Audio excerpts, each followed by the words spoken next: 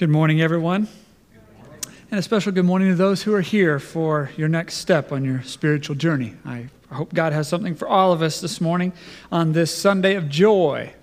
We begin this Sunday of joy with Scrooged, the 1951 Alistair Sims movie, and we begin with Ebenezer Scrooge, who is probably one of the most joyless characters in literature. We contrast him to our passage this morning from the Gospel of Luke, which surrounds verse 10 of chapter 2, where it says, "Don't be afraid," the angel said. "I bring you good news that will bring great joy to all people." This morning we light the candle of joy. It's the rose-colored candle in an Advent wreath.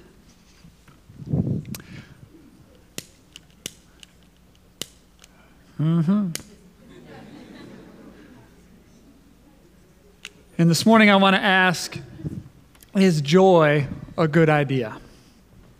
Is joy responsible? Does joy go along with common sense? Isn't joy a trap? Right? You have joy that you're having kids, and then they turn into troubled teens on you. You have joy that you're starting a family, and then the family breaks apart. You have joy for your life, and then your health comes off the rails. I mean, we're lighting candles and singing "I Heard the Bells on Christmas Day." Children throughout the world are starving to death while we sing and light candles. Contrasted to that is this crazy story of joy the Scriptures seem to call us to. Luke chapter 2, beginning in verse 8. "That night there were shepherds staying in their fields nearby, guarding their flocks of sheep. Suddenly an angel of the Lord appeared among them, and the radiance of the Lord's glory surrounded them, and they were terrified. But the angel reassured them. 'Don't be afraid,' he said. 'I bring you good news that will bring great joy to all people. A Savior, yes, the Messiah, the Lord, has been born today in Bethlehem, the city of David.'" Recalling all those ancient prophecies about the city of David and a king who would come to bring good news and great joy. Oh yeah, a new king is great news. It is. So can this new king promise that I'll never get sick again? Can this new king promise my family won't split up at least? Can this new king promise the children will stop starving? Okay, I thought not. So where's this great joy again? Well, the answer comes back. You have to go to Bethlehem and see it. You have to follow Jesus in order to see how he can bring you joy, even in the midst of those things. Ah, okay. Sounds mysterious. Worse than that, sounds risky. My first year as a pastor here, a young man came up after service. He and I had grown up in the same neighborhood. And we went back to my office, and he told me how his life had turned out since we were kids. And it had not turned out good. And he said, "I'm looking for something new." And I said, "I do believe if you follow this Lord Jesus Christ, he will lead you to that new thing you're looking for." He said, "Oh yeah? What's that look like?" I said, "Well, I don't know. It's different for everyone. It's a journey of faith." He said, "Okay. Yeah, I'm not going to do that." I said, "Well, your life's already miserable. What are you afraid of?" He said, "It sounds like to me you would rather have your known misery than take a risk on being disappointed by an unknown joy." He laughed. He goes, "Yeah, you've nailed it. That's exactly what I'm doing." And he left my office, and as far as I know, that's exactly what he did. I pray it's not true. But this is where we are as a culture. This is where we are as a culture. We would rather have our known pain and our known anxiety than risk the disappointment of some unknown joy letting us down.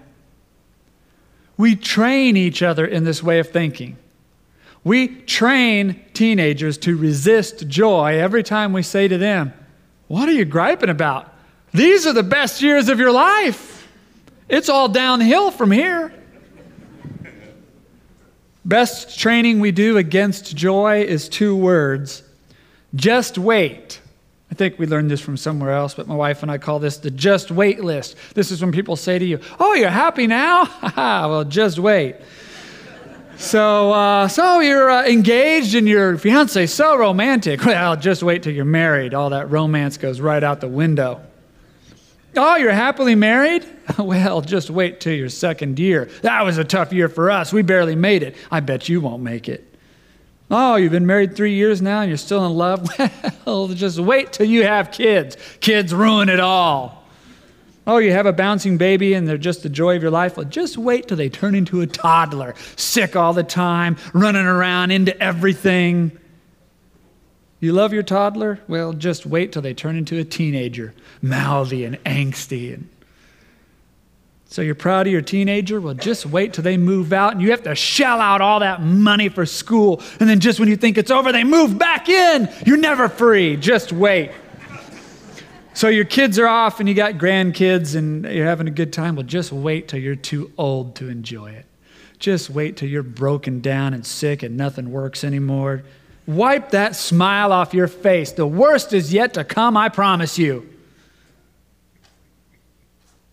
We say these things to each other every day.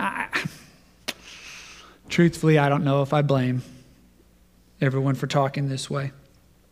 I risked joy several times as a kid and lost every time. Months after our parents were divorced, our mom moved a monster into the house with us. He beat her. He psychologically tortured and threatened us kids. I spent 10 years in that house being afraid. I used to pack kitchen knives into something I could carry with me when we went on family outings, because he would often use family outings as a time to attack us. He knew if we started to have a little joy, we started to have a little fun, we'd all let our guard down, and then our terror would be twice as great when he turned on us. I learned, even if you're swimming at the beach, to listen for the screams of your mom on the shore. He kept a loaded double-barrel shotgun underneath the living room sofa. And I always thought, someday somebody in this house is going to pull that out and kill someone. I often wondered if I shouldn't go for it first. These are not the thoughts a 12-year-old should be thinking. And every other year my mom would write me a letter. She'd left him. He was gone. And I'd be filled with joy at what was now to come. But by the time I'd show up there next Christmas, he was always back again. Sitting in that chair and leering and laughing at us as if to say, you didn't really think you were ever going to be rid of me, did you? Monsters have a way of coming back by Christmas. Like the rest of you, I learned not to let joy in, not to let my guard down, not to be caught in that joyful place where the terrors of this world hit you twice as hard. I strung barbed wire around my heart, and that is how I survived. And that's how you survived. And that's how we became more than what our childhood story would have indicated we would be. So no wonder that when we hear the joy of following Jesus can't be described, we say, well, then no thank you. No wonder when we hear it's a journey of faith, you can't know the destination before you even start, we say, well, never mind. We find ourselves this morning having a lot more in common with Ebenezer Scrooge than we care to admit. Ebenezer Scrooge, who was sent away from his home to a boarding school as a boy because his father didn't want to see his face anymore. Reminded him too much of his dead wife. Ebenezer Scrooge, who wasn't invited to come back and live with the family until it was too late. The damage was done. The walls around the heart were built. The saddest part of the joyless life is that those of us who practice it actually think we're helping. We actually think we're the smart ones. We actually think we're the ones who figured life out. We actually think we're protecting ourselves from disappointment. We actually believe in the heart we have left that we're helping our spouse and children avoid pain by being there with a cold cup of water to pour on all their hopes. No, son, don't be feeling joy. It hurts so bad to lose that. Look at mommy and repeat after me. I'm sure it will get worse. No, daughter, don't get caught up in joy like that. Look, this is what we say in this family. We'll see. We'll see. Remember, children, monsters have a way of coming back to the house by Christmas. And slowly, we take out this shield and we suffocate our family. Pretty soon they're afraid to show that they're happy around us because they know we're waiting with a wet blanket. We suffocate the work of God in us. No one sees any good news in us anymore. Pretty soon we suffocate our own soul. And you know what the dying gasp of our soul is? What? I was just being realistic.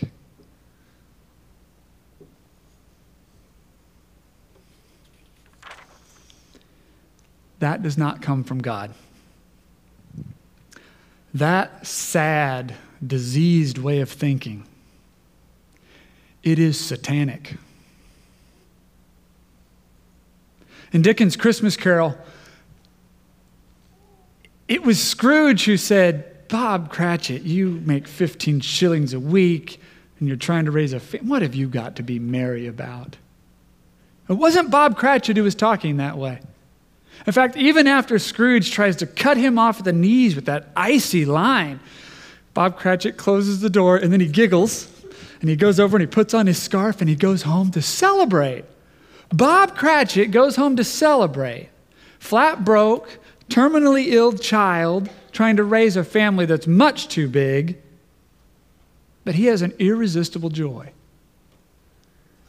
And after Scrooge's big journey that Christmas night, in which Scrooge sees the world as it really is.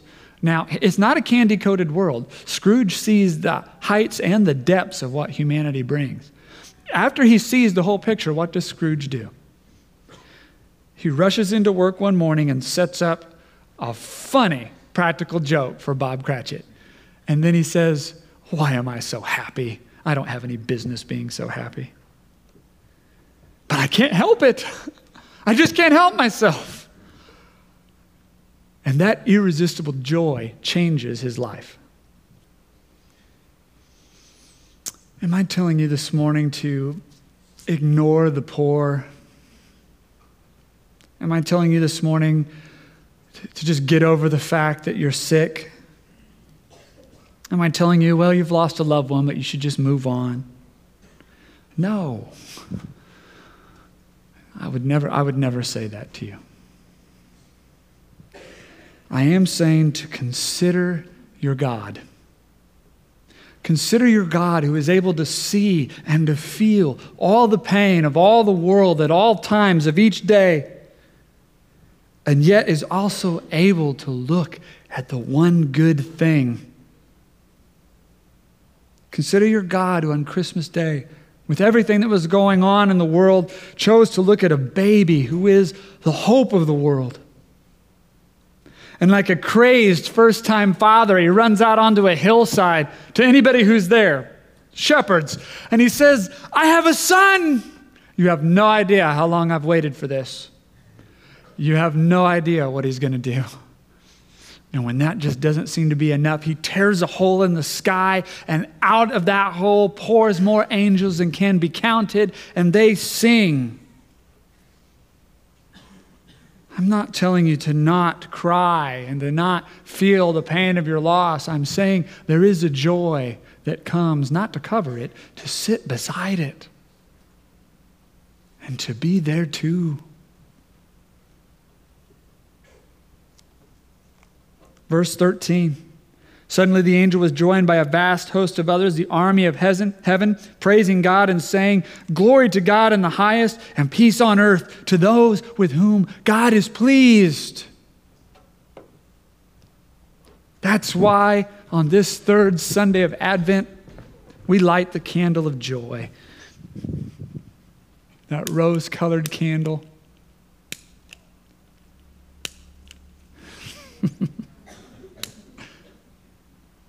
I really like how you get a fireball once the gas builds up.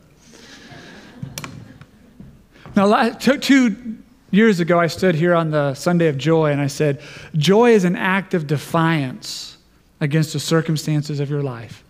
It's an emotion you feel in spite of what's happening. This year, I want to say to you, joy is an act of defiance against yourself. Joy is an act of defiance against all the survival skills you've built up that tell you only to feel guilt and only to feel sorrow, because those are safe emotions that no one can take away from you. Joy is an act of defiance that says, I'll feel something else, thank you. Join with the angels is the invitation. There are the angels. Praising God, a God who can also see the good thing. Let's change the just wait list into something totally different. Oh, you're engaged to be married and you're full of romance. Well, just wait. Just wait till you're married. And you wake up each morning with someone who wanted to be with you. And you're into that first or second year when the wheels fall off and you're thinking, you tricked me. You never told me how weird you were before we got married. Just wait. Just wait, because when you have survived that, it's going to change you. You won't be as uptight as you used to be, or you'll learn to get a little more organized. You'll be more in touch with your emotions than you used to be. Or you'll learn to think rationally and just calm down and think it through sometimes. You'll learn to be more social. Or you'll learn how to appreciate some quiet time by yourself. You don't always have to be surrounded by a party. You'll learn not to be such a tightwad. Or you'll learn how to save $1 and meet a goal every once in a while. The conflict of those first few years of marriage are just the clangs and the sparks of a miracle being welded together. Sing with the angels. And just wait till you have kids. Just wait till you're holding a baby. Oh, and they get sick and they're so helpless, but what they need is just you. And cherish holding them that way, because although they'll always need you, you won't always be able to hold them just like this. Oh, don't wish this away too fast. And when they're toddlers and they're into everything, when you come home and you're dead tired, what do? Every day, like it's a new holiday that's never happened before, they run to the stairs and they squeal and they tackle you. No matter how tired you are, you got to get down on the floor and have a wrestle right then, because I'm telling you, someday they won't even notice that you came home. Sing with the angels. And when they become teenagers, just wait. You'll finally be able to tell them a truth. These are not the best years of your life. I would not go back to high school if you paid me to do it. But these are the best years for some things. These are the best years for you to have those long talks and highly invested friendships that you can hang out with, every night or something. And take advantage of that. Don't just be working and achieving all the time. Go on a field trip with the youth group at church. Go do that. Go walk around town in a big gang and laugh and make way too much noise. If old people aren't giving you a dirty look, you're too quiet. Go on a hiking trail. Go to a concert. Go see what's out there. These are the best years for you to put your mind to a goal and do something you could never do again. So master something new. Decide what you want to do and pour all your free time into it until you're the best you can be at that thing. And just wait.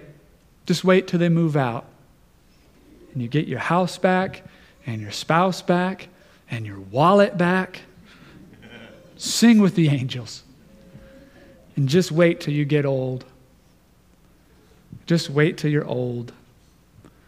And every other week, everybody's running around like a chicken with their head cut off, saying the sky is falling. But you know, after your many years, that whatever it is everybody's all worked up about, this too is going to pass. And you become the solid center of the community. Just wait. Rather than going through life gripping the armrest of your life with white knuckles saying, oh God, I know that this could get worse. Please don't let it. Please don't let it. Stand up. Stand up with your special needs child. Stand up with your cancer. Stand up with your overdrafted checkbook and say, I know there's joy around here somewhere, and by God, I'm going to find it. And by God, I'm going to be a part of it. Let yourself feel joy again. Stop saying, well, we'll see. I'm sure it won't last. It'll get worse, I know. Feel joy today. If the rug gets yanked out from under you tomorrow, you've all become very skilled at handling that disappointment. You will be able to deal with it. But don't let the possible pain of tomorrow steal from you the present joy of today. Sing with the angels. Now, I am not an optimist trying to preach to you the gospel of being an optimist. Go ask my wife after service. He seems like a really positive person. And watch her struggle not to laugh.